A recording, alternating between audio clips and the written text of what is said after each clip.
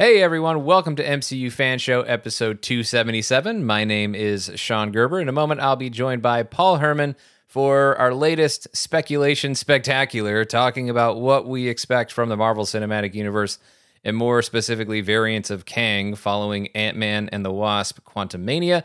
Before our conversation begins, I want to let you know once again about Fan Show Plus. That is a podcast that is exclusive to premium subscribers at patreon.com/Sean Gerber or on Apple Podcasts, where you can hear us talk about extra MCU topics like Steven Yeun joining the Marvel Cinematic Universe in Thunderbolts, and also the latest on the financial performance for Ant-Man and the Wasp: Quantumania, and Marvel perhaps having to take an L on that one and not being able to call it a win. So that conversation happens on Fan Show Plus, which you can access at patreon.com/Sean Gerber or on Apple Podcasts. If you search for the MCU Fan Show channel, you can find it there, or just search for Fan Show Plus on Apple Podcasts. You can find it that way and subscribe so that you can hear that episode and many, many more. And then also make sure you're following us in the places you can. We are at MCU Fan Show on Instagram and Twitter. And if you're enjoying the show, we would greatly appreciate a rating and review from you on Apple Podcasts. It really does make a difference, and we got a couple new reviews this week. So thanks so much to everyone who took the time to do that over the past week, or whenever you took the time to do that. We really do appreciate it. And now, on with our show.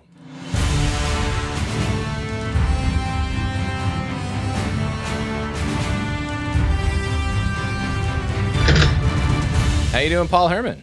I am hanging in there. Lots of interesting things going on, and it seems like with the Ant-Man stuff, kind of the box office a little bit. People are there's I feel like there's some panic out there, but to be honest, I'm not. We'll get into that later, I guess. But just for me, I'm not in the panic mode. I'm just not. Maybe I'm too much of an optimistic. Maybe I've been called that before, but I don't think things are falling. I think in our speculation episode, we'll explain why I think there's lots of even more to be excited about. Well, I think that even though, as I teased in the little intro there, and as I'll elaborate on Fan Show Plus, which will be available right around the time this podcast is available on the main MCU Fan Show feed. Yeah, I do talk about some of the context of why I think Ant-Man and the Wasp: Quantumania, financially anyway, would be considered at least a bit of a miss for Marvel Studios compared to other projects. I mean, it had the biggest opening in the history of the Ant-Man franchise by a healthy margin, but now it has a pretty good chance of ending up being the lowest grossing Ant-Man film in the franchise. Maybe it will finish in second place, just above the first Ant-Man film, but that's from 2015 at $519 million, and I'm pretty sure Quantumania cost more than that first Ant-Man movie. And then, of course, the rest of the context, the expectation being that this would be a bigger movie in the grander scheme of things for the MCU, and maybe draw up more interest, and that hasn't necessarily happened. And I do think audience reaction to the movie, and that's a separate conversation from the review that you and I had, which we were both very positive on Quantumania, while also acknowledging the flaws that we saw, and I imagine a number of other people identified, or a completely different set of flaws that they identified that maybe had people not liking the movie as much as other Marvel films, or probably not as much as we did, at least in some cases. And I believe that word of mouth not being as glowing as it typically has been for Marvel movies, I'm talking about general audience word of mouth, not critics, with that B cinema score, and that impacted. I do think that there was a quality impact on the quality of the film, impacted the box office in a negative way. And that doesn't mean, however, that it's a worst case scenario and a total fail, because this episode is going to be largely about Kang, and the way it would have been a worst case scenario and a total failure for Ant-Man and the Wasp: Quantumania is if people came out of this movie with no interest in Kang and just disliking that character. If people came out of Quantumania saying, I'm over this, don't care about Jonathan Majors, don't care about Kang, then Marvel would be in real trouble, because he is the big bad that's going to, or the big bads that's going to be looming over the Marvel Cinematic Universe for the remainder of the multiverse saga, which we still have a few years worth of movies and shows that are going to be a part of that. So that would be really bad news. That would be the worst news for Marvel Studios. That didn't happen. What you had is the consensus is, even for amongst people who didn't necessarily care for the movie as much as you or I did, Paul, is that Jonathan Majors was awesome as Kang, and people loved that performance. And so I do think the interest in that character is still there. And so as Marvel continues to develop that character and present him to audiences, or variants of him to audiences, the hype will still be able to build up there. One movie, or even if you want to say it's more than one, if you go back to Eternals, which wasn't necessarily a Kang implication, but okay, so Marvel's had a couple recent releases that didn't quite live up to financial expectations and had not so great cinema scores from audiences. That still doesn't represent the majority of what Marvel's put out over the past couple of years, which have been very successful financially and have received pretty good marks from cinema scores and so from general audiences via cinema score surveys and stuff like that. So, I mean, it's definitely not, I don't think I would paint you with, well, I would call you an optimist, generally speaking, but I don't think I don't even think a whole lot of optimism is required when it comes to where Marvel is at right now. We're not talking about a trend. We're talking about one movie that didn't really have as great of a response, that had a somewhat negative response, and financial performance that didn't quite live up, that doesn't look like it's going to live up to expectations at this time.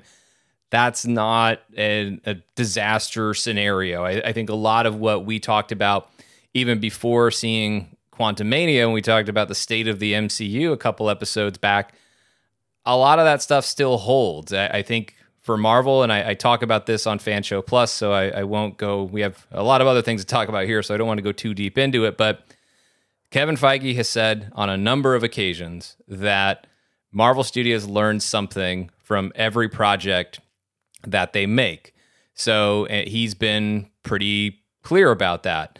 And so I think that as far as that's concerned, all Marvel Studios really has to do is continue with that strategy and continue with that philosophy of learn something from every project. So if we say that this was a loss, or certainly not, I don't think you could quite call it a win, but if we go ahead and we say that, well, then it may be in the case of Quantumania, there are even more lessons to learn than there typically are for Marvel Studios on a given project. And that's totally fine as long as Marvel Studios learns lessons from that and applies it to future projects. I don't really see this becoming a trend. It's certainly not a sky is falling, MCU is in trouble type of scenario. One movie can't really do that, especially when the one part of this movie that Marvel is depending the most on for audiences caring about moving forward, that part of the movie actually worked, and most people who saw the movie agree that that part of it worked, and that's Kang. Yeah, I was, I'm not one to think that like there's a huge trend going on. I'm intrigued to see what they do and how they recover afterwards. I think Guardians will do well at everything. But what's, again, the main part of the Ant-Man and the Wasp worked. And if that's the thing that people will not, that to me is the most fascinating part, is if Kang can connect, which he did, obviously, I mean, there's no doubt about it. That is going to be the driving force. How's that going to recover? And I think that's going to be fascinating to see what happens. Because, listen, Thor, Love and Thunder, you could go back to that movie, didn't go crazy. And, and people try to nitpick that movie to death, but should have made $1 billion, or should have been. I'm like, listen, in the post-pandemic world we live in, it did pretty well. It was a very, very, very good performer. Yeah, it would have been nice to get to $1 billion. That's like the cherry on top, but it was a success. And I think that's the thing about it, is that if you make a good movie, people will go see it. And I think that's evident with Wakanda Forever, with any movie out there, right, Sean? A novel idea, right? But I just think that let's see what the quality of the films are afterwards.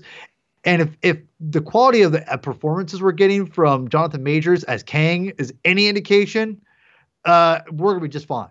And I think that it's really also hilarious that you have Creed 3 coming out and it stars Jonathan Majors, and that's that ends up being like the killing blow to Ant-Man Quantumania.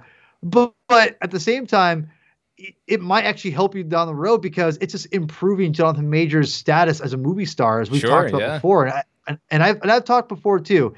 I don't. If you want to say like Marvel's in trouble, this might be their saving grace is Jonathan Majors. It might end up being that, which is crazy to think about. Which even think about that for a reason. If people are starting to get bored, let's just maybe think that it's going down that road, which I don't think so. Maybe some people are. Maybe some general audience people are getting exhausted, and I think I can understand that. But if there's one thing that could draw them in is a movie star that is demanding their attention. And let's be real, Jonathan Majors demands your attention. Like he's already proving that. And I think that could be like almost Marvel's like secret weapon and one of the most fortuitous castings maybe ever for them potentially. We'll see. I could be talking a big game here, but that's where I think this could be going. And I think, again, going into arcane speculation, I think there's a lot you could do with this character and with Jonathan Majors, which they're already doing, but there's even more in my opinion. So I'm really excited to see where the future holds with Kang and Jonathan Majors and how they go forward and how they learn from these experiences. Because I think you can learn a lot from, I know Multiverse of Madness, a lot you can learn from Love and Thunder to Wakanda Forever to Quantumania. So there's a lot you can learn, and I'm curious how this next phase evolves from then, because I do think, Sean, that this next phase, even though Phase 5 started off not with like financially the best example maybe or best thing for the MCU, I think Phase 5 is going to be just ginormous. And I think from scope, from other films that are coming out, there's so much to be excited about. So much. Yeah, and I think, look, I don't think the general audience thinks of these things in the ways that a lot of times we end up talking about them, or they get talked about online, of this absolute approach of, oh, it's everything with the MCU is great and everybody's all in from here on out, or, oh, everybody just jumped off this thing and it's done now. Like, it doesn't work like that. I don't think people make those decisions. Audiences are actually smart enough to know their own relationship with the MCU, which is they already don't go see everything, and they already don't love everything that maybe those of us who are, well, not that we love everything either, but those of us who do go and see every movie and watch every Disney Plus show and every episode when it premieres or within the first couple days of it premiering or whatever our schedules will allow, that's not most of the people interacting with this stuff. And I think, generally speaking, the situation, it's only as good or bad as your last movie. And so if we say, okay, well, if we write the book on Ant-Man and the Wasp: Quantumania and we say that one, lower tier as far as the audience's relationship with it, okay, fine, but you can get them right back. Did the audience show they had no interest in Spider-Man No Way Home because they weren't as enthusiastic about Eternals? No, they came right back and watched Spider-Man No Way Home, and more people watched Spider-Man No Way Home than any Marvel movie since Avengers Endgame. And I think what's coming up next after Quantumania, also the third part of a trilogy for a beloved franchise and a culmination, a finale type of event that I'm sure audiences are really looking forward to.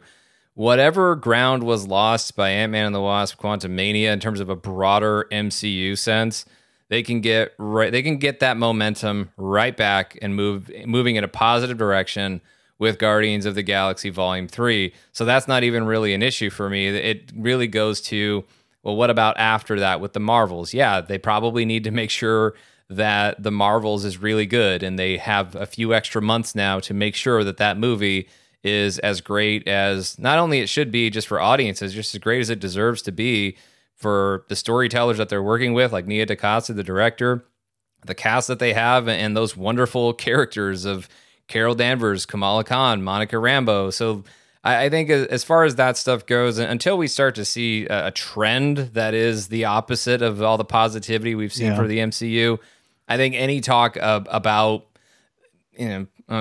here we are talking about it. So, we kind of responding to a little bit of the temperature of what's out there. But for the most part, I think it's way too early to make any sweeping generalizations of the MCU, especially when, as I said, I don't really think the audience thinks that way anyway. They just didn't like this one.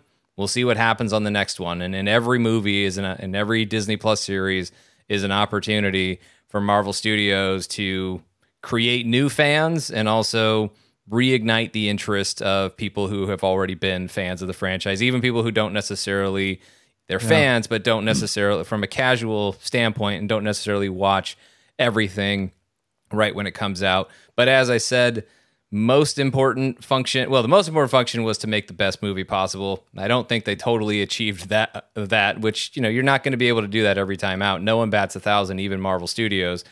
But one of the other important takeaways from it was, here's the beginning of a new dynasty. Here is Kang the Conqueror. And as I said, the consensus, even amongst the not so positive reviews, is that Jonathan Majors was outstanding as Kang, because he was. And to your point, Paul, so Jonathan Majors as Kang leaves IMAX screens from Quantumania, and that movie is replaced on IMAX screens by Creed 3, starring Jonathan Majors. So yeah, I think that point about Jonathan Majors being this movie star in the making, we're seeing this happen in real time. And yeah, that is going to positively impact these movies. And I think, of course, what matters most to audiences is how he performs in what they're intending to see him in. From the Marvel perspective, Jonathan Majors is an antagonist that people already like in the MCU, and now they'll see even more of him. And in classic MCU fan show fashion, 18 minutes into the show, I guess, let's go ahead and let's talk about what we really wanted to get into. And we've done this a few times in the podcast. We're not super big on speculation shows, but every once in a while, we feel like the situation is warranted, because if you want us to speculate, we can speculate all day, every day, and find a way to come up with theories. 24/7. All the time, just nonstop. But we try to limit ourselves because, we can get excited, and which my tone of voice historically communicates. But I think that I think in the case of this one, it's warranted. Just looking at other instances. I mean, we did a big speculation show after Infinity War. We did another one, I think, after Endgame, to kind of look at where things would go moving forward in the MCU. And while Quantumania is a far cry from Infinity War or Endgame, since it's not really a culmination type of event, it still is an important point at this stage in the Multiverse saga, as not necessarily the beginning of the saga, as the marketing would have told you, but the beginning of the new dynasty, and really kind of the big, I don't know. I know Jonathan Majors already appeared as He Who Remains in Loki, but in many respects, this was kind of the coming out party of the big bad for this saga in the MCU. And so, it just... It gave us a lot of thoughts coming out of watching Quantumania, especially, everything that you saw in the film. And then I guess here's your spoiler warning. Then not that, I think you probably would have figured that out. That if we're speculating off of Quantumania, that this will involve spoilers for Quantumania. So if you haven't seen the movie, which some people haven't, so make sure you see it before you listen to the rest of this. But yeah, I think the mid-credit scene, as I mentioned during our spoiler review of Quantumania, that was a moment where this is why we've never actually sat down and watched a Marvel movie in a theater together, and one day we will have to rectify that. Yes. But there are plenty of times, there have been certain moments over the course of watching these movies in the MCU where I do think of Paul, and I do know exactly what his reaction would be, as if he were sitting next to me. And the mid-credit scene from Quantumania was totally one of those moments. Because I just knew that Paul Herman was going to lose his mind. Like that. This is where I was Kang. I was living in the future because I was seeing it a few days before Paul, and I already knew exactly how that moment was going to play out. So as it was happening, for you, Paul, like I already knew. I already lived that moment, knowing how you would respond, which is what motivated my text to you. I didn't want to say what moment it was going to be because then I'm creating hype for a specific moment. But I did just say the movie was going to blow your frickin' mind, and only I didn't use frickin'. Yeah. And this mainly was the moment that I was referring to, because this Council of Kang's business is oh boy, there's trouble coming, our dear heroes. Yeah, there is a lot of trouble coming, and I think that there's when you texted me that, I'm glad you didn't tell me it was an end credit scene or mid credit scene. But when I was watching it, the movie, I was just captivated of having this character Kang, and they really did capture, I think, the essence of, the Kang that we know in the comic books. So that he fought the Avengers, this calm, very confident, very powerful, but yet could just outthinks himself, and obviously loses control. Jonathan Majors played a perfect adaptation of the character. Now, as we probably can see, there's a lot of different kinds of variations of this character, right? And I don't mean that from a variant standpoint. I mean literally from a personality standpoint. And I love the fact that they really dove into what makes, I think, this whole thing really interesting, which is these different aspects of Kang that all interconnect with different parts of the MCU, or the Marvel Universe, I should say. And there's a lot coming, I think. I don't know. I still think there's movies they haven't announced yet in Phase 5 or series or something like that.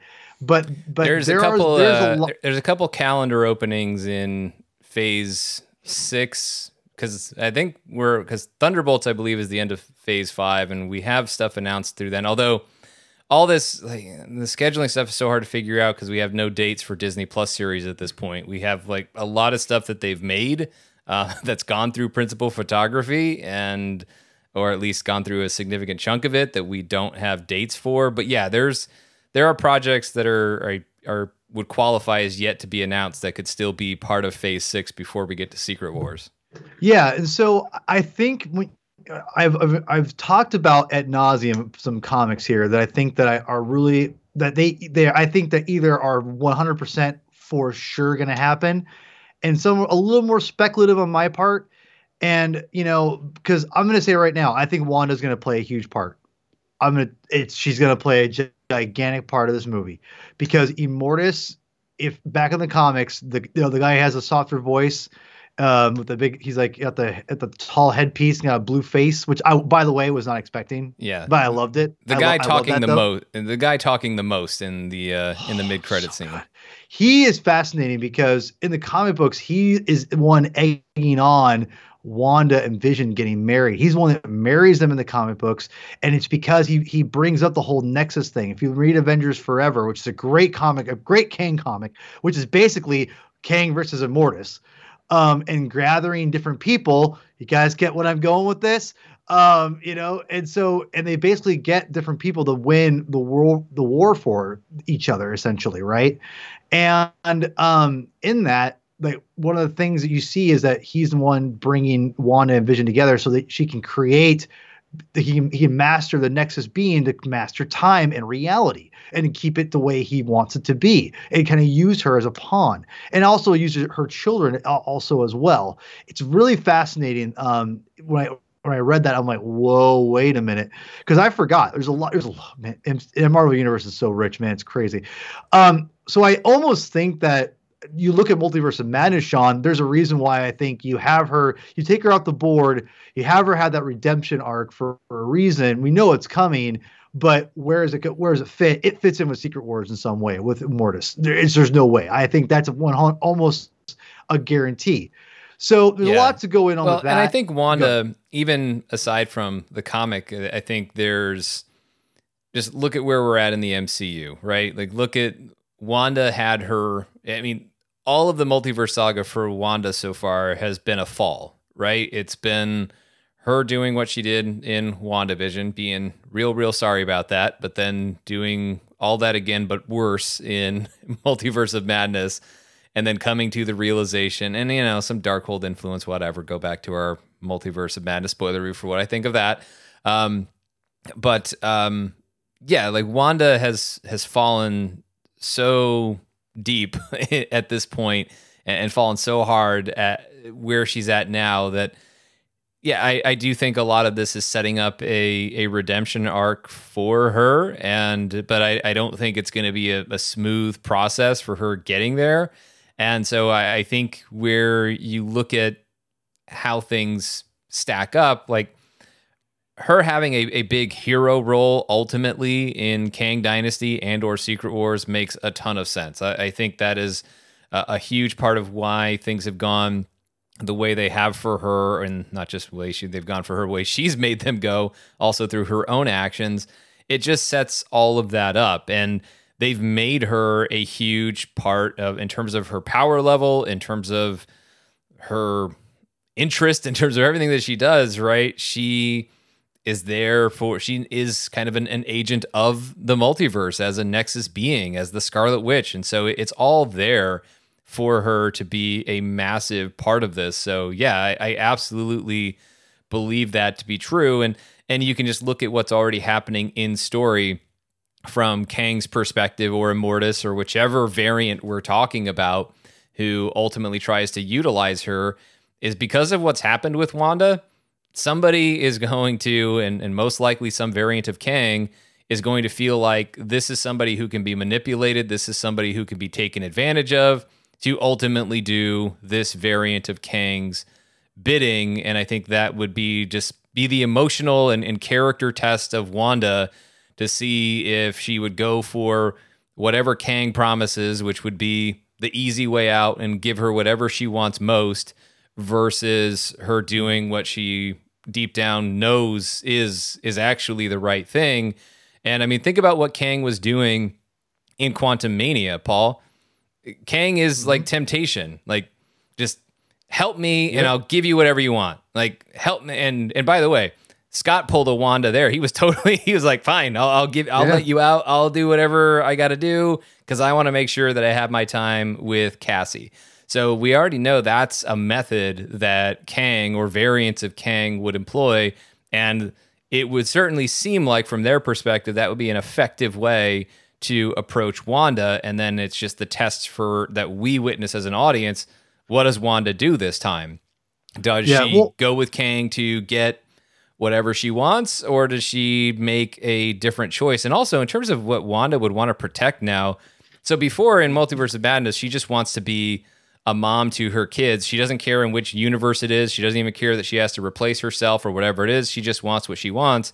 But now that she's realized, like, hey, that's not it, because of what you see at the very end of Multiverse of Madness, instead of being turned into the monster in just one version of her kids' eyes, like, if she wants to be a mom to her kids, she can't be a mom in that direct way, or maybe she could. We'll see what they cook up. But from a broader perspective, she could be the mother and the protector of all the variants of all of her kids, and that's where she would have to battle Kang, and that's where you do get the really big emotional stakes for Wanda, and her seeing a different role for herself. Well, one of the things, by the way, I did not expect to talk this much about Wanda, but I love it. There's a couple things I love. I love that idea of her protecting all the variants of her children. One of the things I think that the biggest, again, I understand the criticism. I don't agree with the criticism of Wanda, again, but go listen to our old show, which, again, I love that episode. That was a great episode, I thought. Great discussion between two people who love each other, but also could disagree and talk about it. I love that. So one of the things I think would help, I think you and other people, Sean, maybe, is also because using Immortus and because I think what's going to end up happening is, I think she's also being manipulated by Immortus. I think that's one way that she ends up being where she is. And we're going to see the seeds that he helps plant, because he knows if this is like, once it's just, because we don't know I'm not sure where Loki goes in the timeline with exactly with WandaVision or whatever, but I do think that there's something there where Immortus is he's doing something to her to cause her to do this.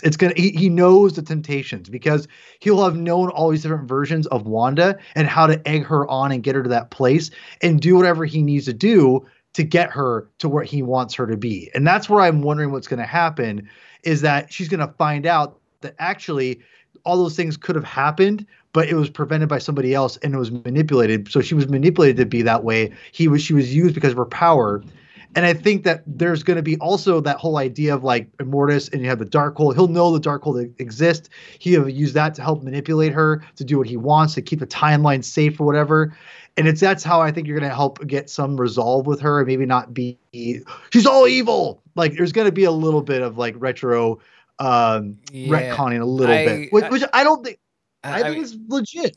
I'd prefer, honestly, I'd prefer they not go that route. I think they've already given me enough of, hey, is it really Wanda's fault with the Darkhold is influencing her and corrupting her and all of that stuff? Like, at this point, I'm less interested in excuses for why Wanda did what she did and acted the way that she did in Multiverse of Madness, because just going back into what my issue with that is, I just don't like removing Wanda's agency anyway. So finding another way that it was also removed retro through retconning, that's not really going to help me. I think at this point, what happened in Multiverse of Madness happened. I'm really more interested in how Wanda moves forward, and right. I do think the most impactful redemption arc is to have her have the opportunity to, in a much easier way than she's ever even had to before, be offered to get exactly what she wants, exactly what she says she's wanted, what she's done terrible things to get. Have somebody her offer that in the easiest way possible to her, but for her to know it's not the right thing and make a more difficult choice, which is what she did at the end of WandaVision, by the way. Yeah. And so let's have her do that again in the biggest way possible. But I want to complicate this a little bit more for you. So I have one thing to add about Wanda too. All right, go for it. Yeah. All right, really quick. The one thing I'm going to say is I also think whenever, because I think it's almost, I'm 90% sure Immortus and Wanda, she'll be involved in somewhere in that realm, whatever. I do think that it's going to be brought up that she's a mutant again. I know they've retconned in the comics, but this is a big way to be like, because if she is the bridge, that Nexus being, they kind of hinted it a little bit in WandaVision. I think the mutant aspect is like the trifecta. It's like she's special because she's got the magic element, she's got the mutant element, she's got all these different things. It's like the Infinity Stone element. All those things are embodied into her. She represents like literally the unifying power of the MCU. Like that's the thing I would think of it like. So I think there's going to be a good way to really show the mutant side with Wanda is going to be evident through there and brought up by Immortus. I just want to throw it as a little receipt. I want to make sure that people know that I said that here first. Yep. Officially filed. So, and by filed, I mean one of our dear listeners, should this come to fruition, one of you will remember that Paul said this. Yes. And I'll remember. And refer us back to, well, we don't do that many speculation shows, so it won't be too...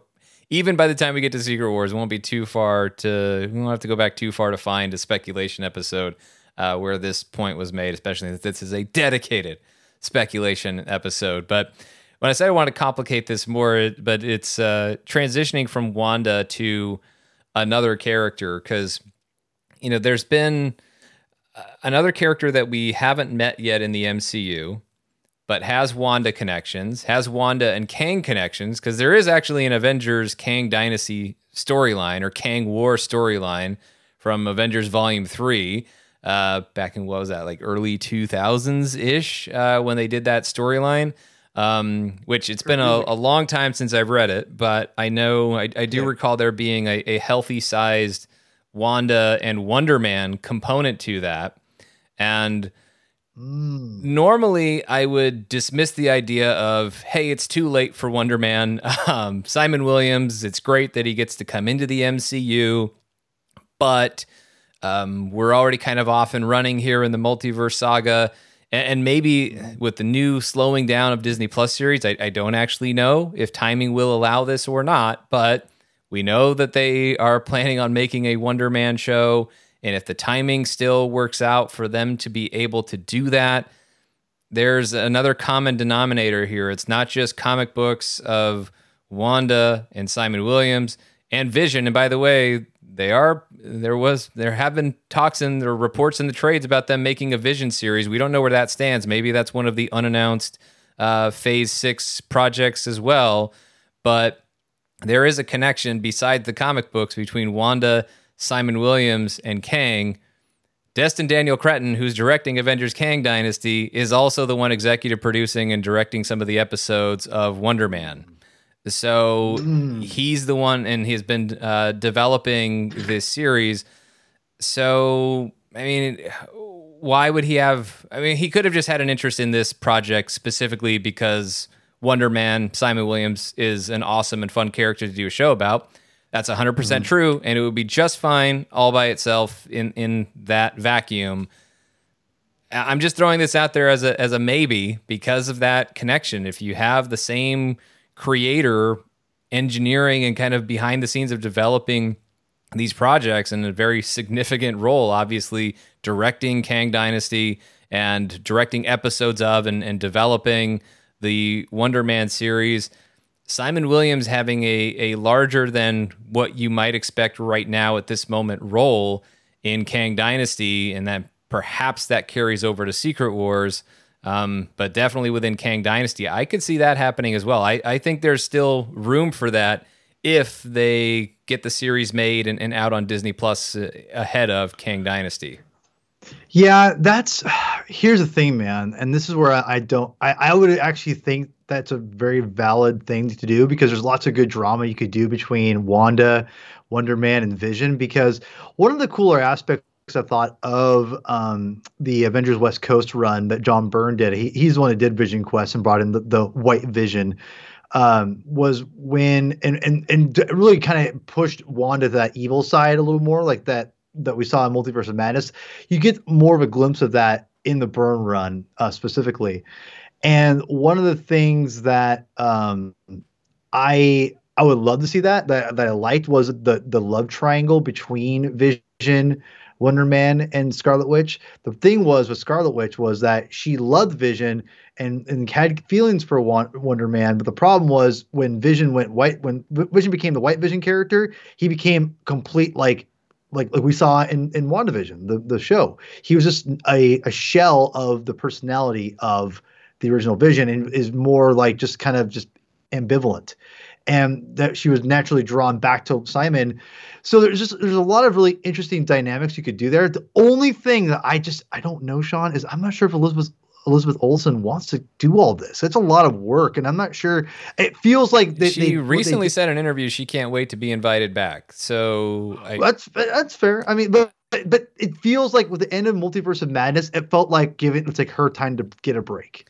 That's what it felt like. I mean, if we're looking at when she shot it, I mean, most of the principal photography of that movie happened in late 2020 and early 2021. So not counting like the additional photography and the reshoots and stuff, it's been a few years already. Or she's already had a decent break from playing Scarlet Witch. And so, I'm not speaking for her. I don't know how much she wants to do and how much she wants to sign up for, but I could see her having a small part in the Agatha series, and then if they want to establish these connections to set up Kang Dynasty and Wonder Man being in it, I could see her having a small part in that one potentially. But there's other ways to establish relationships, and there's actually a lot that they could do even in Kang Dynasty. Like, because the other thing to not rule out is, remember that the Avengers rosters that we dealt with, they weren't all the same between Infinity War and Endgame, right? Obviously, Infinity War kind of blew up the balloon and had original Avengers, but also mixing in a lot of stuff from newer characters who'd been introduced in Phase 2 or Phase 3. And then Endgame focused more on the original 6, but still not exclusively, right? Instead of Doctor Strange, you had Ant-Man being a big part of it. In that film. So having some different rosters allows them, what that also allows them to do is tell more of the story inside the Avengers movie without necessarily having quite as much setup for every character moment and every character beat ahead of time. So that's where they could also have some of these things. That's where they could lay the groundwork for some of these things. And and kind of establish them. So there's other ways they can do it that would allow them to have that. But again, there's this whole timing question mark right now that makes it really hard to know what they're going to do. And because at this point, we don't have a timetable for exactly when we will see Wonder Man on Disney Plus. But as long as we see it sometime within the next couple years, that's before Kang Dynasty hits, right? So there is an opportunity there. And I do think the Agatha series, though, I don't expect Agatha to be a mainstay in Kang Dynasty or Secret Wars. I can't rule anything out because I don't know what the hell they're doing, but I wouldn't guess that. But I do think the Agatha series probably helps lay the groundwork for, if we don't see Wanda in that series, at least give us some clue as to where she might be as some sort of transition for the character, unless they're really going to keep Wanda totally off the radar until Kang Dynasty, so she can have pro wrestling, hit the music and she gets a run in out of nowhere. I guess that could be the move that they try for Wanda, but I don't know. A little bit of a build up to her return, I think, might be a little more fun. But hey, that's just me. But I think there's some other characters that I want to talk about here, and I promise we'll get back to Kang. Don't worry, everybody. But it's a speculation spectacular. We're talking about the heroes that are going to be dealing with Kang. Exactly. So, well, I mean, I guess ditto for Vision, stuff we talked about with Wanda and Simon Williams. So to transition to a completely different character, there are characters who, because Marvel doesn't get to make solo movies about them, they rely entirely on these team-ups in order to have more space and have their stories continue. And a character I want to talk a bit about for Kang Dynasty and or Secret Wars is the character we just met, El Niño Sin Amor, Namor from Black Panther Wakanda Forever. Not necessarily a character you think about from a multiversal standpoint automatically, at least not as he's been presented in the MCU up until this point.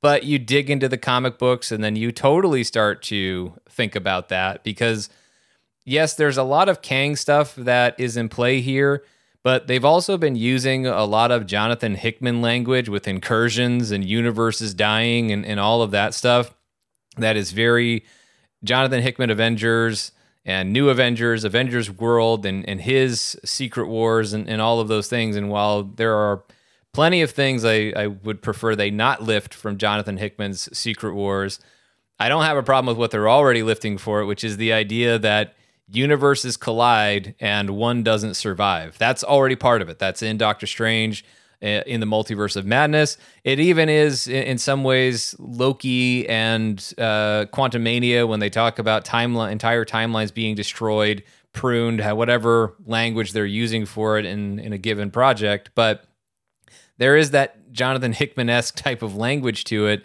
and because it's part of it, Namor is also part of that stuff. And when you talk about getting into the morally complex decisions when it comes to the idea of, the famous whole thing of not trading lives from Avengers Infinity War. Well, we're not necessarily dealing with a set of characters who are all going to be opposed to that in this current MCU in the Multiverse Saga. Namor was perfectly comfortable with trading lives. Whatever ultimately was going to protect his people in Talokan, that was his priority. That was the main thing that he was focused on, even if it meant inflicting violence upon others, whatever it took to secure the future to protect and secure the future of his people, that was his greatest concern. And that is still his greatest concern at the end of that movie, as we see what he's thinking about as the story is going to move forward from there. So when we get into, and that's where it feels more Secret Wars than Kang Dynasty to me, Paul, but this is where I think Namor is going to be a very interesting and very compelling character going forward, because I expect him to be one of the people who's up in everybody else's face and right at the center of these things, because there are going to be a lot of great action and stuff. And spectacle. Obviously, it's Avengers movies that we're eventually talking about here, but also like some of the juicy stuff here is just the philosophical, emotional debates and everything that leads to the violent conflicts and battles that we see. And I think Namor is going to be at the center of a lot of that. And you talked about, again, raising the profile of mutants to expand upon that coming out of Kang Dynasty and Secret Wars. It's just hard to see how Namor would not be a central figure in this.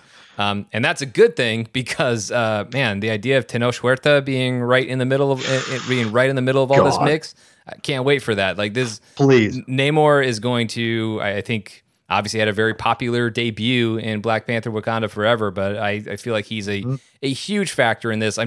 What I don't have a picture of in my mind is like the interaction between Namor and Kang, other than seeing those two actors go toe to toe. And if we got that, Jonathan Majors versus Tenoch Huerta, holy crap, that would be amazing. Still in my heart. I hope we see it, but yeah, I feel like Namor is going to be all about this. That's actually what would make Namor really good. Is he and Kang are almost doing Kang is almost doing cosmic versions of stuff that Namor maybe wouldn't necessarily hate in terms of protecting what he cares about most. So there is an element to Kang that I think Namor would relate to, but that also makes Kang a really good test for a character like Namor of where is the line that you draw in terms of how far you're willing to go to, prioritize what you want and your people over the lives of everyone else.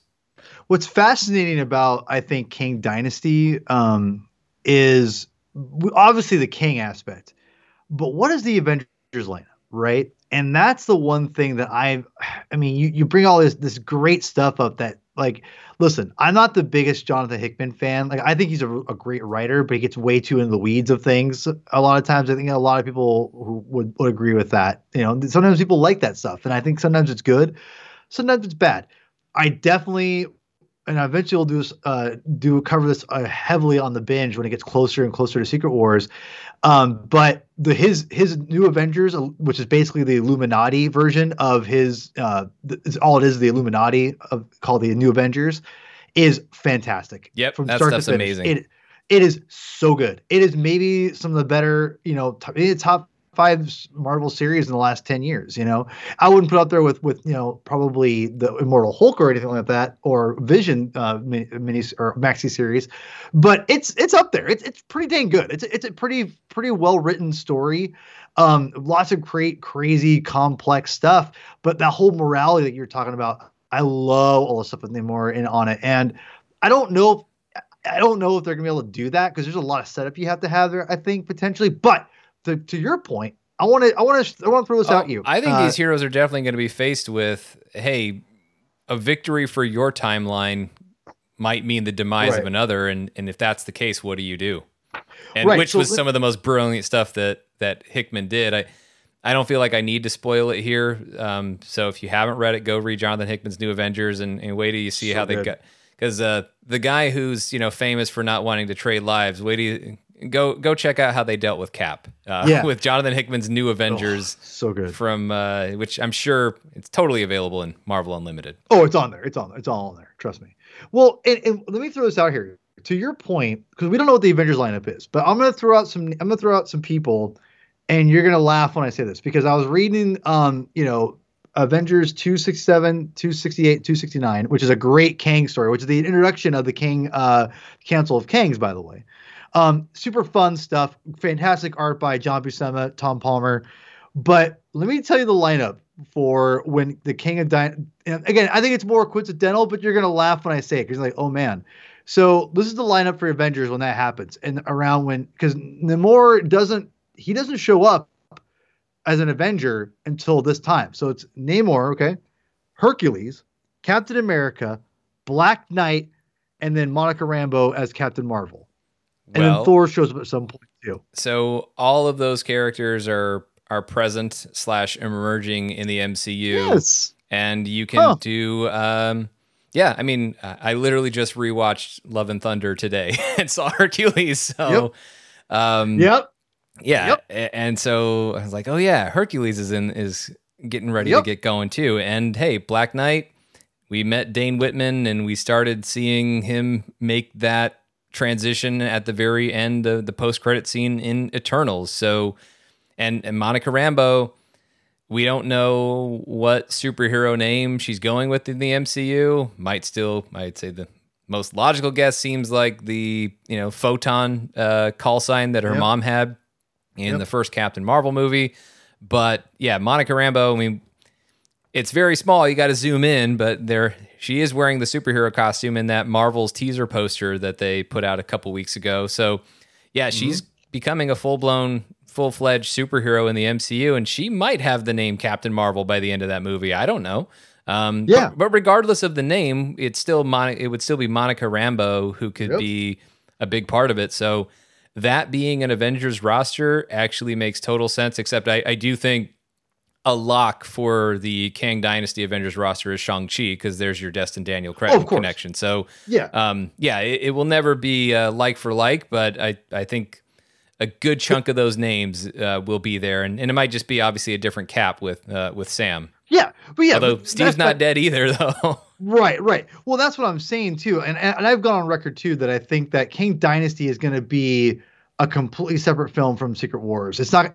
They're going to be, as far as they're not going to be one for one. I think there's going to be a conclusion for Kang Dynasty. Editor's note, because there's a bunch of new Avengers series. If you search for them in Marvel Unlimited, it's the one that's 33 issues from 2013 to 2015. So that's the one to check out for some really, really good Illuminati stuff from Hickman. Yeah, and it's great because it also enriches the Marvel universe. You're going to learn a lot through that, and the roster kind of shifts. How I forgot about this. Like the Hulk shows up and eventually joins them. It's crazy. So, but it's all really good stuff, and I do think that there's a lot of turnover in that Illuminati, and for good reason. Yeah, if Namor is an Avenger in Kang Dynasty, like one of the main heroes. And here's the one thing I fear. There's one little I don't think he would be on the roster. I think it's one of those things where by the end of the movie, you're like, or Secret Wars perhaps, you're like, oh yeah, I guess he's an Avenger now. It's not he's a member of the team throughout the entirety of the story. It's, he's involved, and then by the nature of the story unfolding the way that it does, he will eventually be fighting alongside Avengers, and that's where he becomes an Avenger. That's what I don't see. This is what I fear. I don't want everyone to become an Avenger. I think it has to be special, right? And so I hope. Do you know how many people are Avengers after the final battle in Endgame? See, technically, all those people are Avengers. That doesn't count. Yeah, I know that doesn't count. We're talking about the OG, like the actual team. Well, look, being an event, but we also know being an Avenger is not a permanent state. So. That's also part of the Marvel Comics Avengers lore, is just because being on the roster is not a lifetime membership. So that's fair. But I want it's a little harder to renew than your Costco membership. So you have to, well, I know. You gotta stick with it and stay on the team, and you can move on and off the team. I just want it to be Tony Stark did. Yeah, I just want Steve did. I don't know which one. I want a legitimate roster. I don't want it to be like a massive amount of people, like 40 people on it. I want it to be a group of 6, 7 people. And that's the thing is, I think I hope if Namor was on it, 100%. Like to be honest, I think that would be a really interesting dynamic too, right? I mean, so I feel that there's something. That's the one thing I hope Kang Dynasty gives us, is a really unique roster, because that's one of the things I like about Avengers rosters and X-Men rosters and these team books, is that you can get really creative with them. And I think with this one in particular, I do think you're going to get probably a Photon. You're probably going to get Sam as Cap. When I think obviously we have Shuri as Black Panther. I think it should be on there too. Mm-hmm. Honestly, and Namor would be a really interesting dynamic because of what he does and what he represents. So I'd be really fascinated. So that to me is what I think that Shang-Chi, I would love to see him on it. I think you're right. I think he's a lock-in as well. That's a really interesting roster right there. They need a strong guy still. That's why I think Wonder Man or Hercules or even Chris Hemsworth coming in for Thor could be interesting, but we'll see. I don't know how that's going to work out, but yeah, they need a strong guy. You always need a strong guy in every superhero team. And as far as brute strength, not just like pure raw power, right? Yeah. So Yeah, that's what they just need to have that in this on the team, which could be She-Hulk. It could be She-Hulk. So who knows? I don't know. Yeah, I mean that's just that there's so many options that are on the table, but I definitely think you need to have. I like the idea of having very different Avengers rosters from maybe not always from movie to movie, but certainly from one saga to the next, because I think that is part of what gives each saga a bit more of its own identity as it's dealing with its own Avengers roster. And that's where I kind of feel like and I know we speculated a lot about, okay, well, Tony Stark and, Downey and Hugh Jackman and Secret Wars. And I do think there could be space for that, but that wouldn't necessarily bring either of them into it as a full-fledged Avenger. It's like, if you can find space for them in there that works, okay, great. But yeah, I think this roster, and I do think you'll see an evolving roster even between the two movies. And I wouldn't say, I don't think either movie is necessarily going to be limited to like 6 Avengers. I think they'll have more than that, but somewhere between 6 and 40, closer to 6, I think is where you'll see it land, but you'll see it shift from movie to movie. And we know they can have, they had a bunch of people who were technically Avengers or acting as Avengers in Infinity War, but they split them up. So you didn't necessarily have too many characters all at once being part of the same exact piece of the same exact mission. So they'll find a way to balance it out. But yeah, it's largely been new character introductions, although we do have some veterans that are there. We talked about Wanda, Vision potentially, Doctor Strange is out there, Thor, and the mid-credit scene from Love and Thunder, it does demand, initially a confrontation between Hercules and Thor, because that's the mission that Zeus is charging Hercules with, is to make everyone see Thor falling from the sky. So you got to pay that off before you move on to any other type of role for Hercules, although yeah, the idea of Chris Hemsworth and Brett Goldstein, that's another actor pairing that is going to be a whole lot of fun in the MCU. And I think that's the cool thing about this, though, is like there's so many different, like really great actors doing a great job playing these characters already, that the idea of, any of these potential pairings and mashups of these characters, there's so many different possible permutations of an Avengers roster that just totally works based on who they have available to choose from over the course of this next era of this current era of the MCU.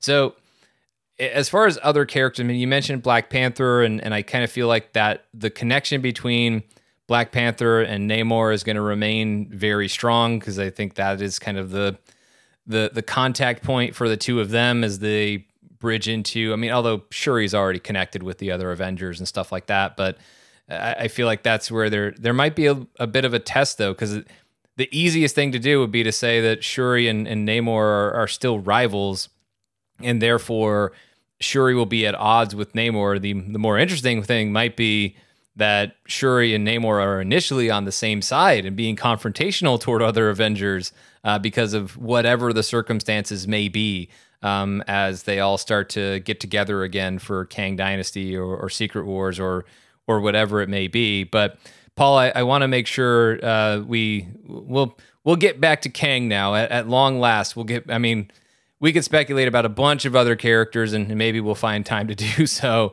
Although, real quick, let's talk about Shang-Chi, right, because we've acknowledged that he's a given on this roster based on the Destin Daniel connection, and also, one of the most successful debuts that we've seen for a new character in terms of financially, critically, for a new character launching their own franchise in this multiverse saga. And look, I think people have kind of slept on this because, well, it's already been a year and a half since we've seen the movie, and a lot of other things have happened. But the 10 Rings, that mid-credit scene, that was great. Like, talking about how the 10 Rings had this ancient energy to it.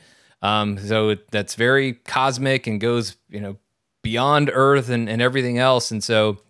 And created a connection between Shang-Chi and Wong and Captain Marvel and Bruce Banner. So we have all of these things going on, and we know that this character is going to be central in all of this.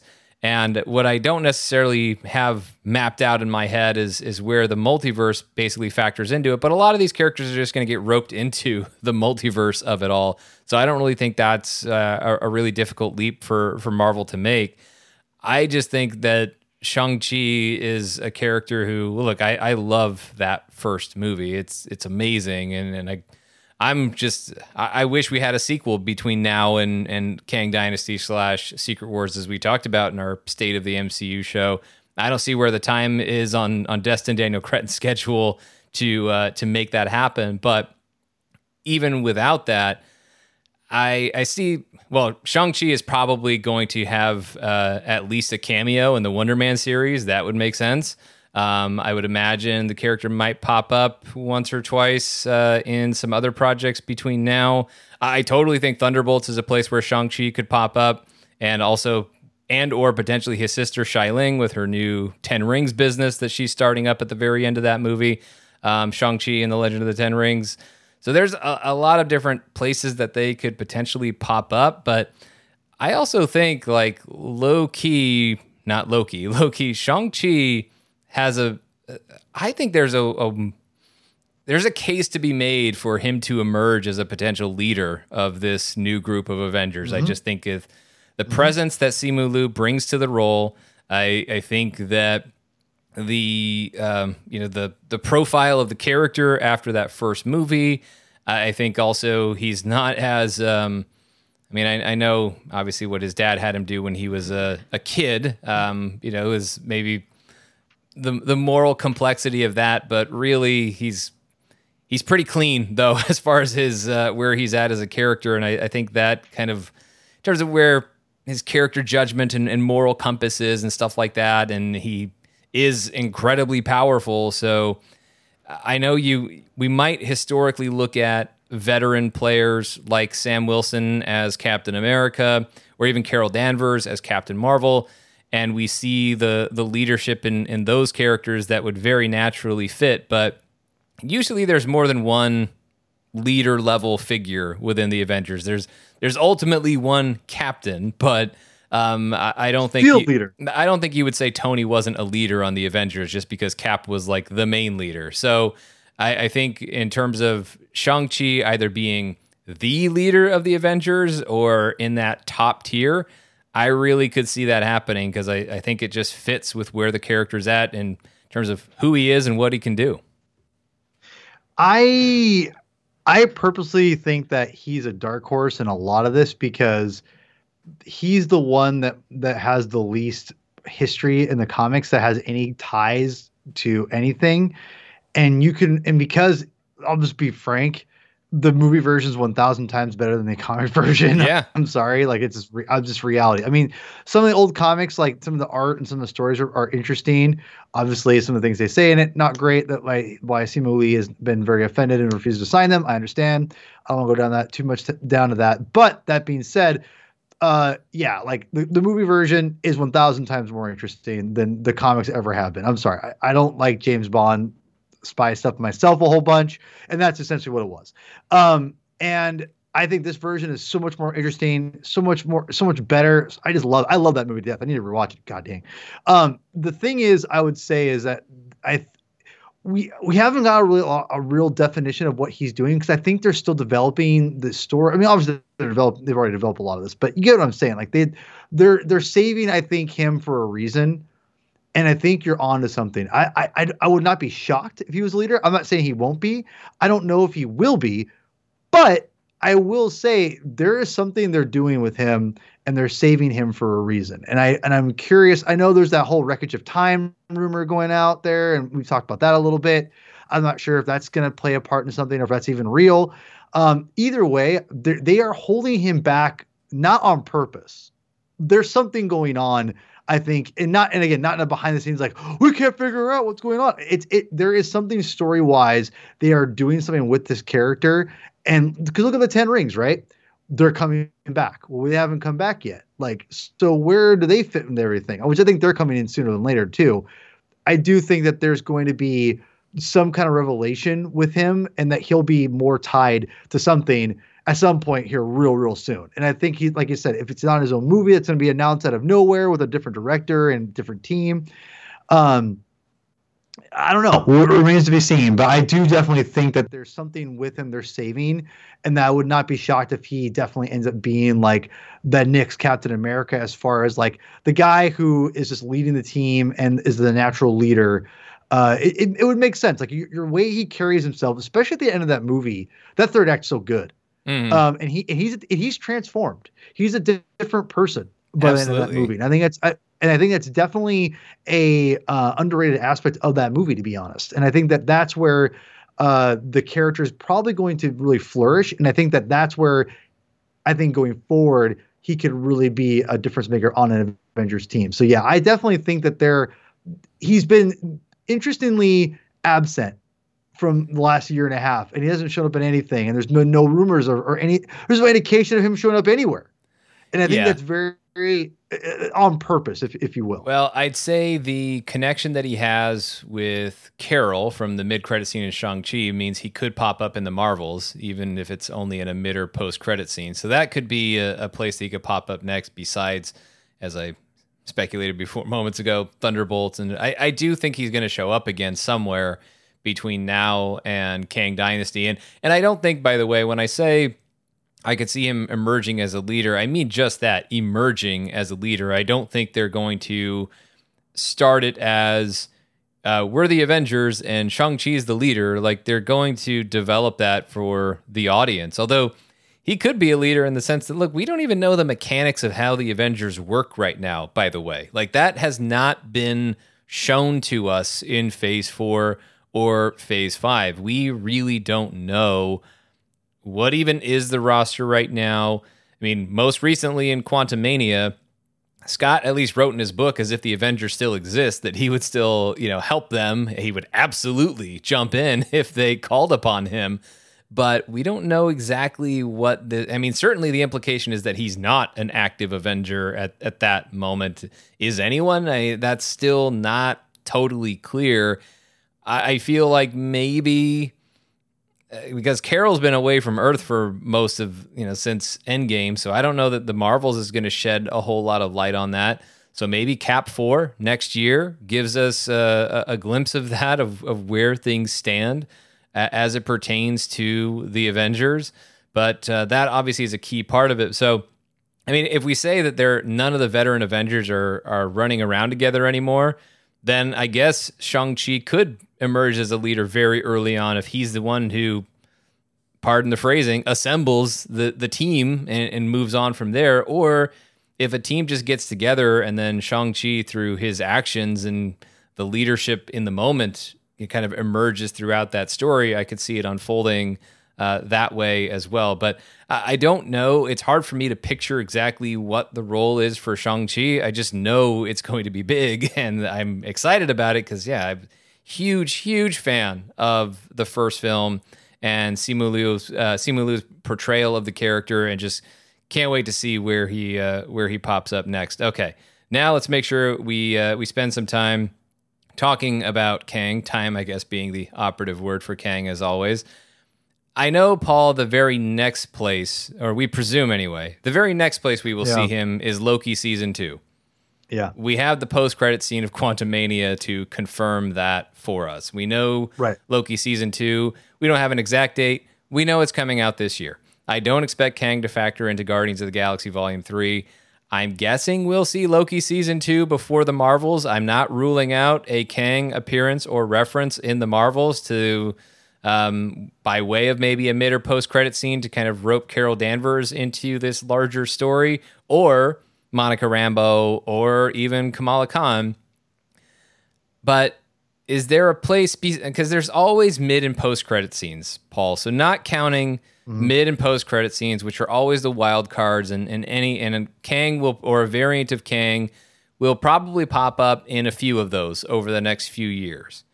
But if we're talking about in the main story of an MCU movie or series between Loki Season 2 and Kang Dynasty, what would you pick? What would be your guess?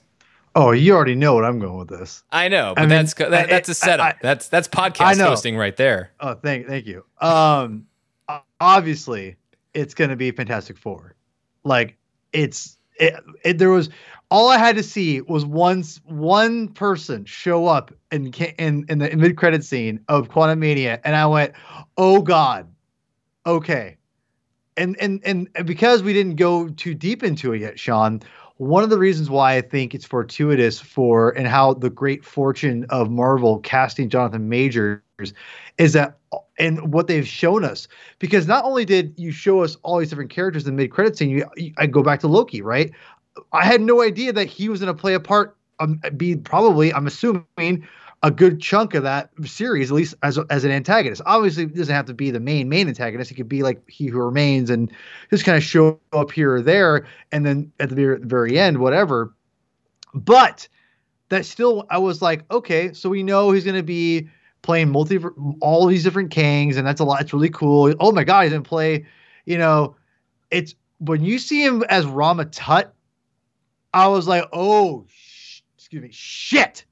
I'm like, that's what they're doing for Fantastic Four. Holy shit. Okay. Because one of the things we've all talked about, Sean, is, for a long time is when you introduce Fantastic Four, you got to introduce Doctor Doom. You just have to. Again, I get it. Like, but they've screwed it up twice. We all knew there's no way they're going to do Doctor Doom again right off the bat. You can't do it. You just can't. And I didn't know what they were going to do. I honestly didn't, because I thought Rama Tut was going to be like, too much. But when they show Rama Tut in Quantum Mania, I immediately went, oh my God. And then after you see the Loki ends credit scene, I'm like, oh my God. Like, Jonathan Majors is going to be the antagonist in like 50% of these movies as different people, basically, which is incredible. And that's the thing about, that's why I'm so excited for Phase 5 and 6, man, because people, yes, we're seeing Creed 3. He's got that other independent movie that's coming out here. It's getting a lot of Oscar buzz. Let's just say Creed 3 is a big hit, right? Or a pretty decent hit for him. And it elevates, he's already been elevated because of Marvel, let's be real, his other films, whatever. Then he gets Oscar buzz, he gets nominated. Let's just say he gets nominated for Academy Award. And you have all of a sudden this guy who's like maybe the hottest actor in Hollywood gonna be playing like 4 different versions of the same character that are all different. Like you couldn't ask for a better setup. And the crazy thing is that one mid-credit scene, he plays all of them so differently. It's perfect. It's so perfect. And Fantastic Four, I mean, I was already excited. And full disclosure, I'm not a Rama Tut fan. I'd never liked the character. Never. I was like, whatever. I get he's a king. I don't care. I never cared about him. Now I'm like, oh yeah, give that to me right now. That's how good Jonathan Majors is. That to me tells me that we're going to get Fantastic Four. And I'm a little nervous. The only thing I'm a little nervous about right now, Sean, is that I'm a little nervous that the rumors of them being like part of the whole time thing, that does make me nervous a little bit with Rama Tut as a villain. If that's how they're going to tie them into it. But all that being said, we're going to, this confirms that Rama Tut is going to be messing around with something in Fantastic Four. And that leads perfectly into King Dynasty. When I looked at the release dates, I went, oh God, like they're wow. Okay. Like they're doing this, and it's going to be so exciting, man. Like I think we're going to be getting like Stargate meets superheroes, if that makes any sense. That actually makes a lot of sense. That's going to be crazy. Because imagine being, because it's going to be there's going to be a huge cosmic element to this, believe it or not. Like there's going to be, like, I don't know, you believe it, but I mean, like for those out there who don't know what I'm talking about, Rama Tut and all this, everything, there are a lot of implications with this, him being in the character. There's loosely connections of Reed being related to Kang. That's maybe not necessarily his father, which John Byrne just threw a huge bomb into that in his run, but that's been kind of retconned and kind of maligned a little bit and whatever. But there's going to be a connection, in Dan Slott's run recently, if Fantastic Four that just ended, there's like a special like anniversary issue, Sean, where it's all the Kangs. You have the Red Centurion, Ramatut, Kang, and Mortis are all there, and a random one shows up, and they had to go and defeat, like they had to go do something. I forgot what it was exactly, but basically they had to fight the Fantastic Four and defeat different versions of them to like get something to prove the worthiness of like being a Kang or a variant or whatever. And this random one that you don't see the mask of, and spoiler alert for those if you're going to read the issue, it's still a great issue to read. But it kind of emphasizes what I'm going with this is that they all have to have the blood of each other's bloodline to be able to carry a certain thing to carry through the task. And they all do it. And at the very end, it's Reed Richards is the one who's masked. And because he's related to them in some capacity, he passed for a Kang variant. And I was like, oh, okay. And so you could play on that aspect of Reed Richards still being a descendant of Kang and that whole thing, which is really fascinating. So there's lots of really great stuff in here. I'm again, the only thing I'm nervous about Fantastic Four right now, without really knowing anything, is I think it confirms, Ramatut, which I'm maybe before would have been nervous, but with Jonathan Majors, I'm all in. I'm all freaking in. But I do think that it does give more credence to that them being displaced in time in some way or something like that. Or they maybe got their powers in a time machine, which I think is also very interesting too, which I think if that's how they get it, I'd be even more into that. But either way, Ramatut's going to get defeated and possibly killed in that movie. And that's going to set up a big, big thing for Kang Dynasty. And I do think that the Kang from Quantumania will be coming back in some way. And I think he'll play some part to play in King Dynasty, but I do think Ramatut dying will be like an indication of the Council of Kings of like, oh no, something's happening. So that's where I'm going with all this. That's where my speculation is. It's Ramatut versus Fantastic Four.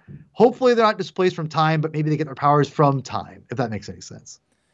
Yeah, I mean, well, they could be displaced in time if they're going back to the time when Kang was rolling around in ancient Egypt as Ramatut. And like, I think that's the part of it that right.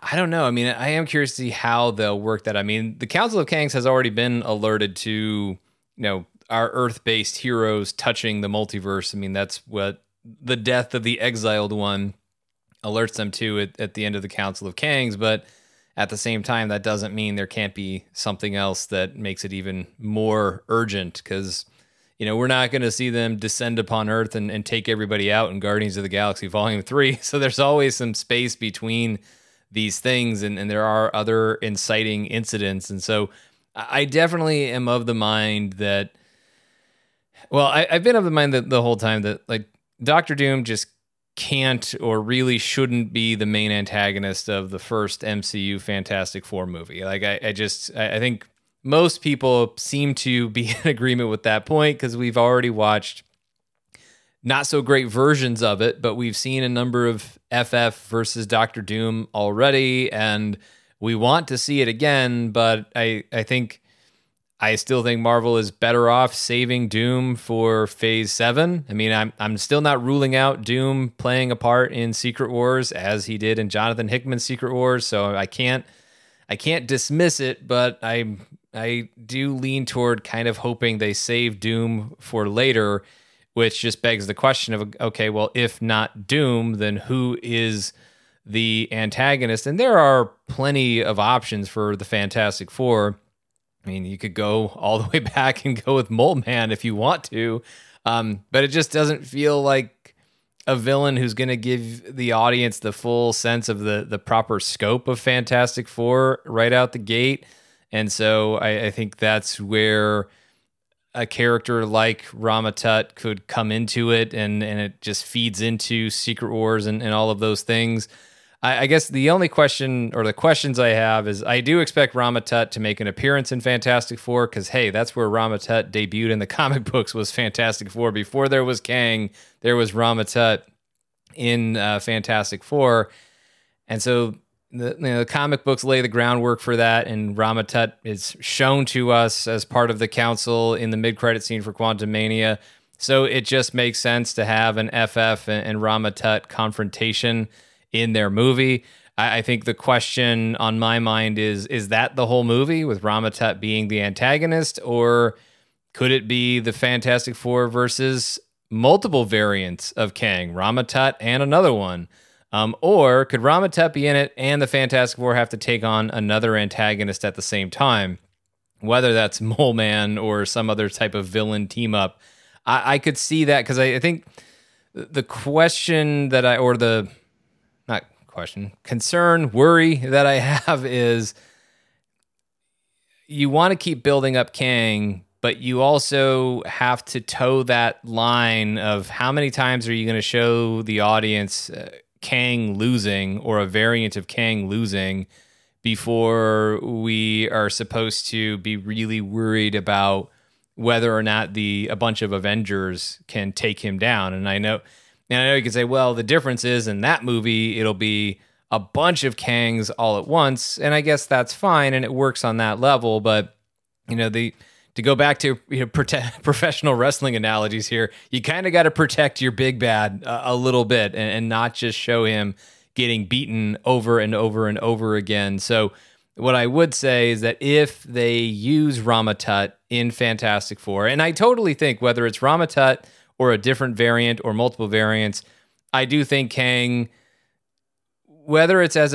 some variant of Kang, whether it's as a main antagonist or an antagonist or some other meaningful factor in the story, I definitely think there's a meaningful spot for Rama-Tut or some other variant of Kang in the Fantastic Four movie. I do think that's going to happen.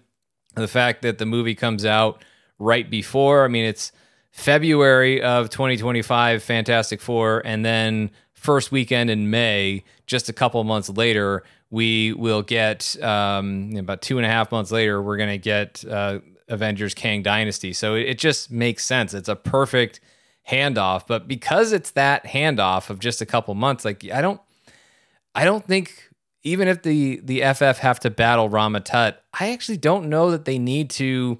And if it's Rama-Tut, they probably would, but I don't know that they need to actually kill him in that one. I don't know that Kang needs to have a full-on loss, because it's kind of what we talked about for Quantumania, Paul, and we didn't end up being all that right about it, where we could have seen a scenario for that movie, and I guess you could make the argument that the exiled Kang is still alive somehow, somewhere in the multiverse, but I don't know that I expected Kang to have that much of a defeat in Quantumania, and so I guess I would go back to that idea for Fantastic Four, especially since it's so close to Kang Dynasty, of find a way to provide a resolution to end that movie that really is not a loss for Kang.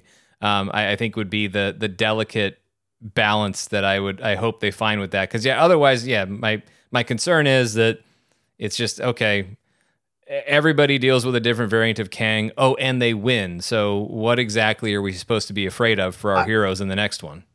I think how you do that is pretty easily. You have henchmen, you have the Fantastic Four fighting Rama-Tut, and that really cool idea of Stargate meets Cosmic. Mm-hmm.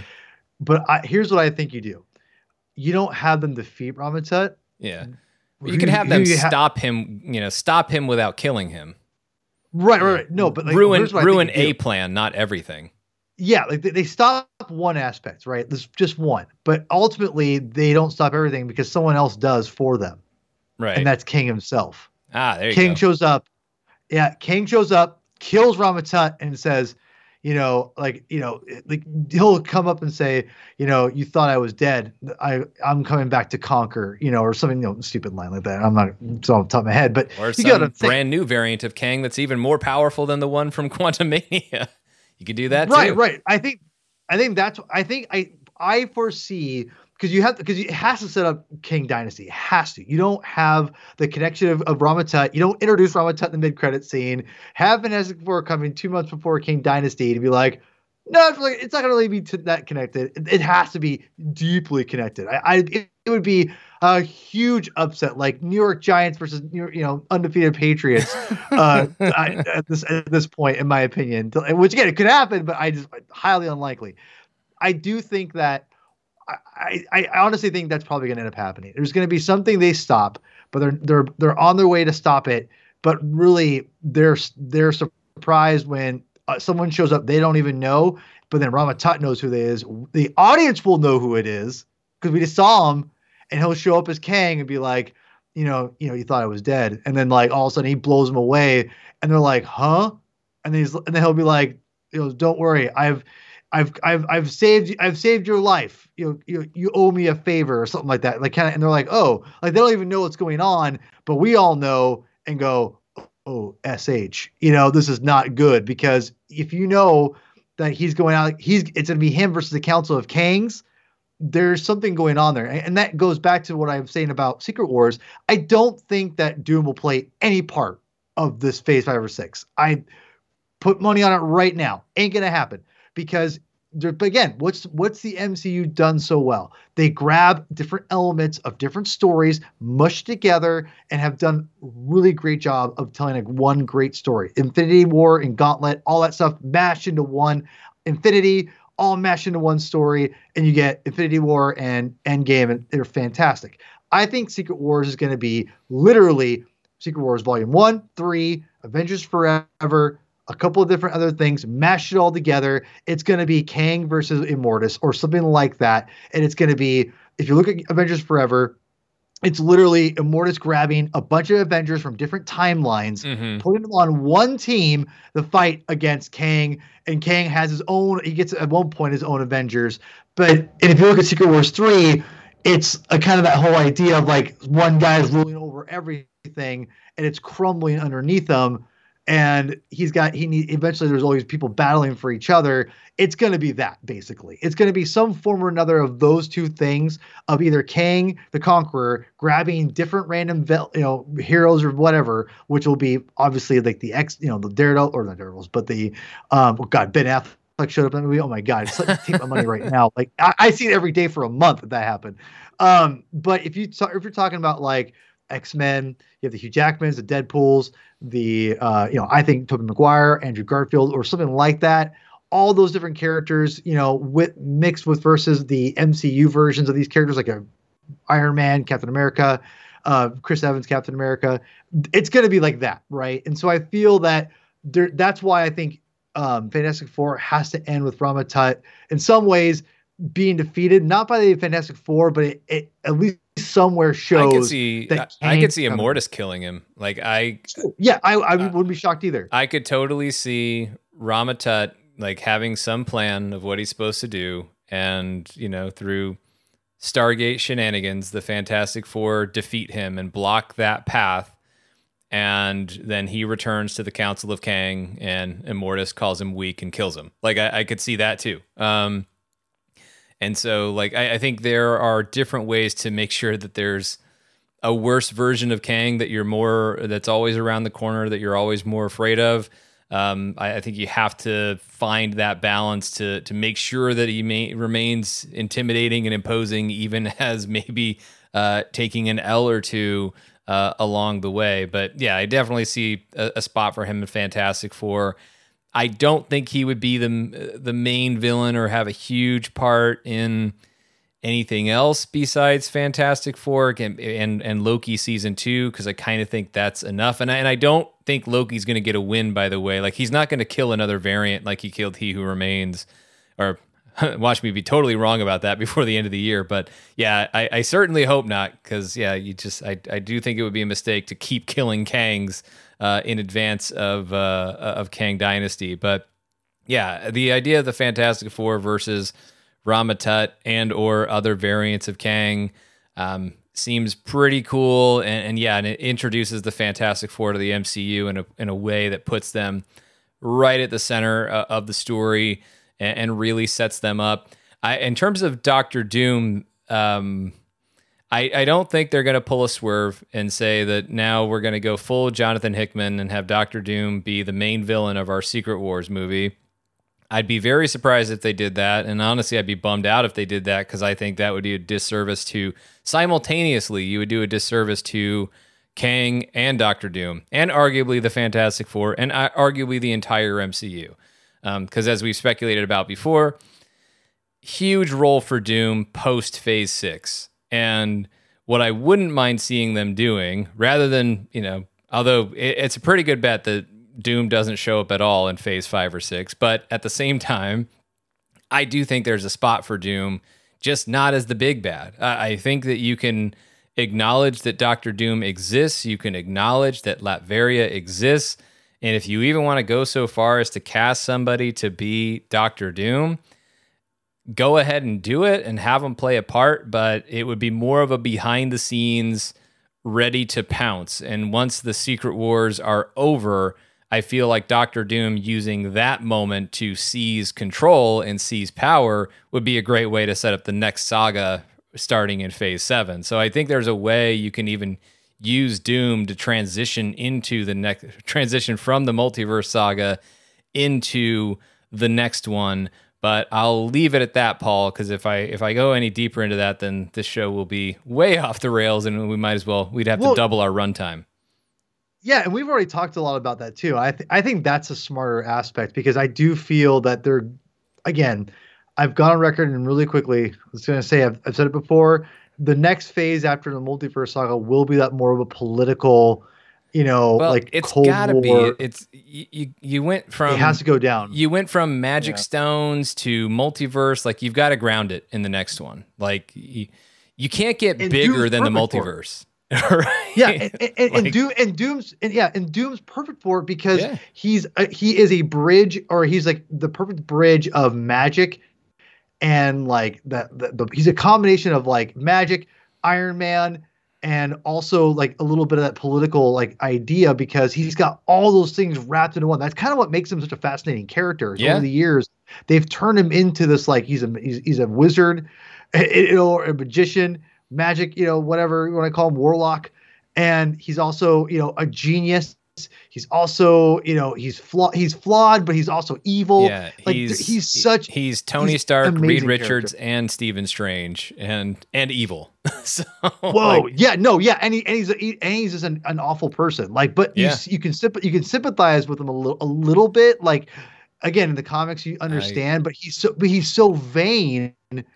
That's what makes him, I think, so that's what draws the evilness and makes him go down the different path that Tony Stark could not go down. Because even though that, Tony was selfish, there's still some good nature there. Whereas, like, you'll see with Doom, that's not the case. When Doom starts spiraling, when he starts getting low, Tony he comes to reality.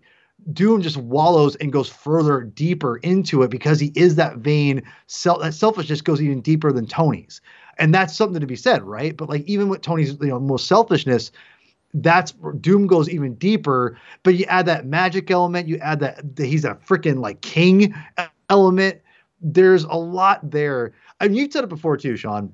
After the Multiverse Saga, they just need to do a Doom Disney Plus TV series. Disney Plus series.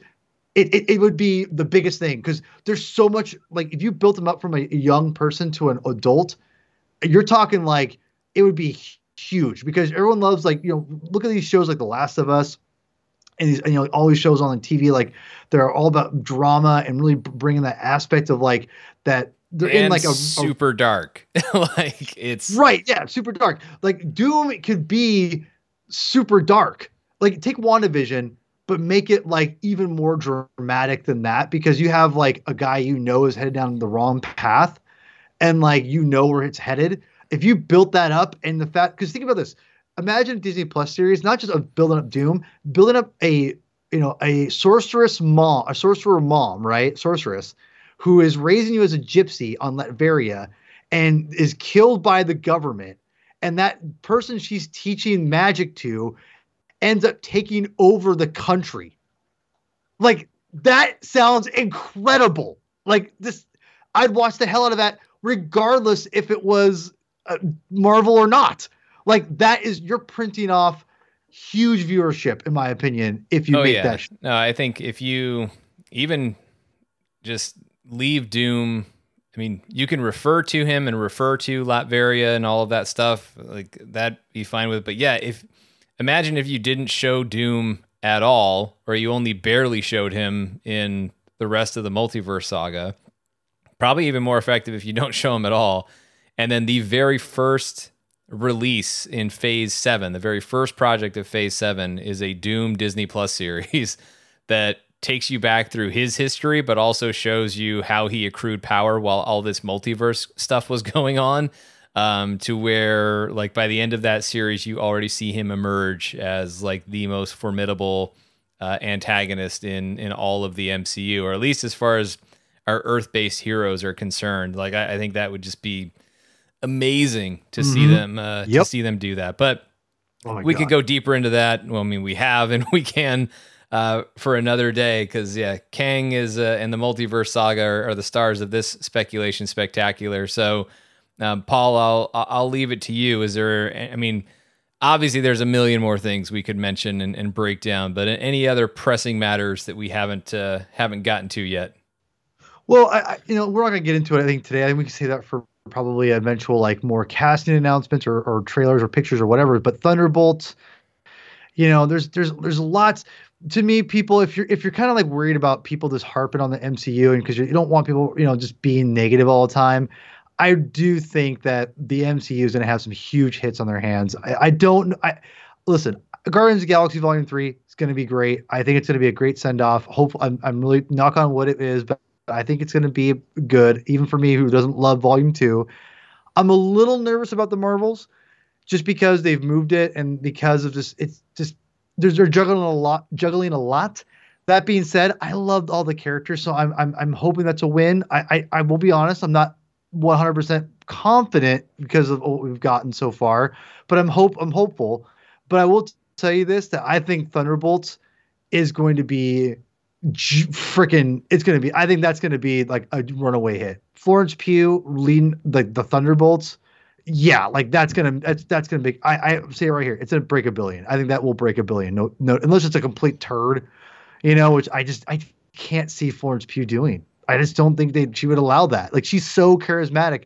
Even if it was a giant turd of a script, it'd be good because she's so good, And so I don't know, man. Like, I just feel that Thunderbolts, and specifically, and I forget, is Captain America 4 coming out during this time frame too? Like, Captain America New World Order is just a few movies away. It's Guardians of the Galaxy Volume 3, and then the Marvels, and then Cap New World Order. To that point, I feel good. Look, I liked Quantumania. Like, it's a bummer that I understand why a lot of other people didn't, because there are certainly things I didn't like about the movie. I'm bummed to see that it's not doing as well, but at the same time, it's not a bad thing. Like, I don't think that it's a bad thing for Marvel Studios to be shown that hey, quality impacts the box office even for Marvel Studios, right? Because everything they've done for the most part has been such a hit. Although I think that's because what they were making was good stuff, but I think what we've seen from audiences now, and look, and it's not a hill worth dying on, but I will emphatically say, like, I think Quantumania is definitely a better movie than Thor: The Dark World, and Thor: The Dark World got a pass back in 2013. But that's what it tells you, is that the audience has higher expectations for Marvel movies now than they did in the first couple phases of the MCU. Some of that is totally fair. Some of that is, Marvel being a victim of their own success. Like, not everything can be Infinity War or Endgame, but really the problems that people are having with Quantumania are not because it isn't Infinity War or Endgame. It's not because of a lack of scale. I think it really goes into some of the stuff that we talked about. I think it's Marvel not doing some of the things that they do best, which is focusing on the core characters. Yes, the antagonist had a great showing. Yes, Janet Van Dyne had a great showing, but the movie is called Ant-Man and the Wasp, and I don't think that, and it's not, go back to our spoiler review, I don't blame the actors with Paul Rudd and Evangeline Lilly, respectively. I just think the story didn't really have us really challenge us to get to know those characters and engage with those characters in a way that was deeper and different than what we had been given with those characters in the past. I think Scott Lang was still very much the same guy as he's been throughout, which is fine to an extent. But if you think about the journeys that we went on with characters like Tony Stark, Steve Rogers, Thor, Peter Parker, I mean, characters that have had really more successful and satisfying trilogies, especially at the end for their solo franchises, you just saw a lot of different things from those characters and them going through things that changed them. And that was part of the process and really drew the audience in and engaged with them. I think I've said it for a long time, and not that I'm the only one, but it bears repeating that, and I'm just echoing stuff that's also going to be on the Fan Show Plus episode. But look, I think a big part of what's made the MCU so special is the way we talk about it represents the way it's been presented to us. We talk about Tony and Steve more than we talk about Iron Man and Captain America. And so it's who these characters are that is at the center of the storytelling when it's done, when it's at its best. And I don't know that they totally nailed that with Ant-Man and the Wasp: Quantumania, certainly not as successfully as they have in most of their other projects. And I do think that while here we are having fun speculating and looking forward, we can do that right now because there's not a new movie that's out. We've already had our conversation about Quantumania. And so occasionally we will have these moments where we do this. But for Marvel Studios, it's about the story that's right in front of us. And if we look at the marketing for Quantumania, it was all about its place in the larger MCU as opposed to what that specific movie was and what it was offering the audience and the story that it was telling. And I think that's because it wasn't offering as much in the moment, in the present with its main characters as these movies normally do. But this isn't something that gives me cause for concern because this is Quantumania in that respect is an outlier in the MCU. And I think that, as Kevin Feige says, Marvel learns some from every project. They'll learn lessons from this. And also, Kevin Feige has once said, I remember when he said he doesn't like it when people say, trust Marvel, that, oh, just trust us. Because he said, don't trust us, just make us earn it. Well, that's right. And the audience is making them earn it every time out. And maybe they didn't quite earn it as well with Quantumania, but that Marvel Studios isn't quitting. The audience isn't quitting on them. I think that this is a studio that already has a good sense for storytelling and character arcs and evaluators of talent to bring in writers and directors and all of those things. I fully expect them to be right back on track. I'm actually not worried about the Marvels. I believe in Nia DaCosta, the director of that movie, the cast for that movie. I think that moving it back a few months is less about the current state of that movie and more about just spacing things out for the MCU and part of just adjusting things and not releasing as many things. And because, it's better to have the Marvels come out in November and be the first Marvel movie in about 6 months than be the third Marvel movie within the same 6 month, 5 to 6 month stretch. It just makes more sense to do that, especially when you also factor in that after the Marvels, there's not going to be another Marvel movie until Captain America: New World Order in May. And speaking of which, when we look at what's coming, I have full faith in Guardians 3. And I have full faith in the Marvels. And obviously on the Disney Plus series, because I think those have been pretty great so far, especially really pumped for Loki Season 2 this year. But moving into next year, yes, I'm excited like Paul is for Thunderbolts. I'm really excited about Captain America: New World Order. I think that movie's going to be freaking awesome with all of the elements that are in play. And Captain America versus Harrison Ford as President Thaddeus Thunderbolt Ross, and maybe just maybe the Red Hulk that Ross becomes in the comic books, and that's probably going to be part of it. So it's bonkers. There's so many things coming in the MCU that I think are going to be awesome and compelling. And look, I think the audience is still along for the ride when Marvel gives them, tells quality stories. And given their track record, there's no reason to doubt Marvel's ability to continue telling quality stories. I have just no doubts about that whatsoever. So, learn the lessons that you can from Quantumania, apply that to continue telling better stories moving forward, continue that process, and focus on the core principles of storytelling that have served Marvel so well over the years, really bringing it back, putting character at an emotional engagement with those characters and their arcs for the audience, so that the audience connects with them and is friends and family with them on a first name basis with those characters, as we've been for so many years. That's the in my estimation, at least a huge part of the magic of Marvel Studios and the MCU. And I don't think that's going away anytime soon. So I think that's it. That's a good enough time and hopeful enough message to go ahead and end this. So, so that's an upper. A little bit more of a downer when I do the post-mortem on Ant-Man and the Wasp: Quantumania and its performance on Fan Show Plus. But it's still interesting stuff. Interesting to me. I think hopefully interesting to those of you who get a chance to check it out, which you can at patreon.com/Sean Gerber or on Apple Podcasts. Search for the MCU Fan Show channel or Fan Show Plus. You can find it there on Apple Podcasts and subscribe.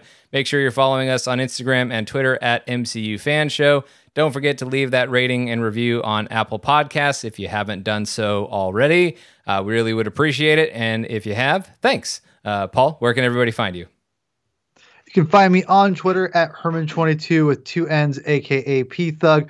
Also, please go go subscribe to the Comic Binge YouTube channel. Just last Saturday, I had a great chat with the YouTube channel for the Love of Comics. He's a guy who lives in India, and his comic knowledge of just the medium in general is insane, and like maybe quite possibly one of the nicest people I may have ever met. Just super gracious, amazing dude. We had a blast. We did our top 5 Kurt Busiek stories, which Avengers Forever, spoiler alert, was on my list of top 5. And we did a little fun thing, Sean. We agreed to do, when he agreed to come on, we both agreed to not tell each other what our top 5 were.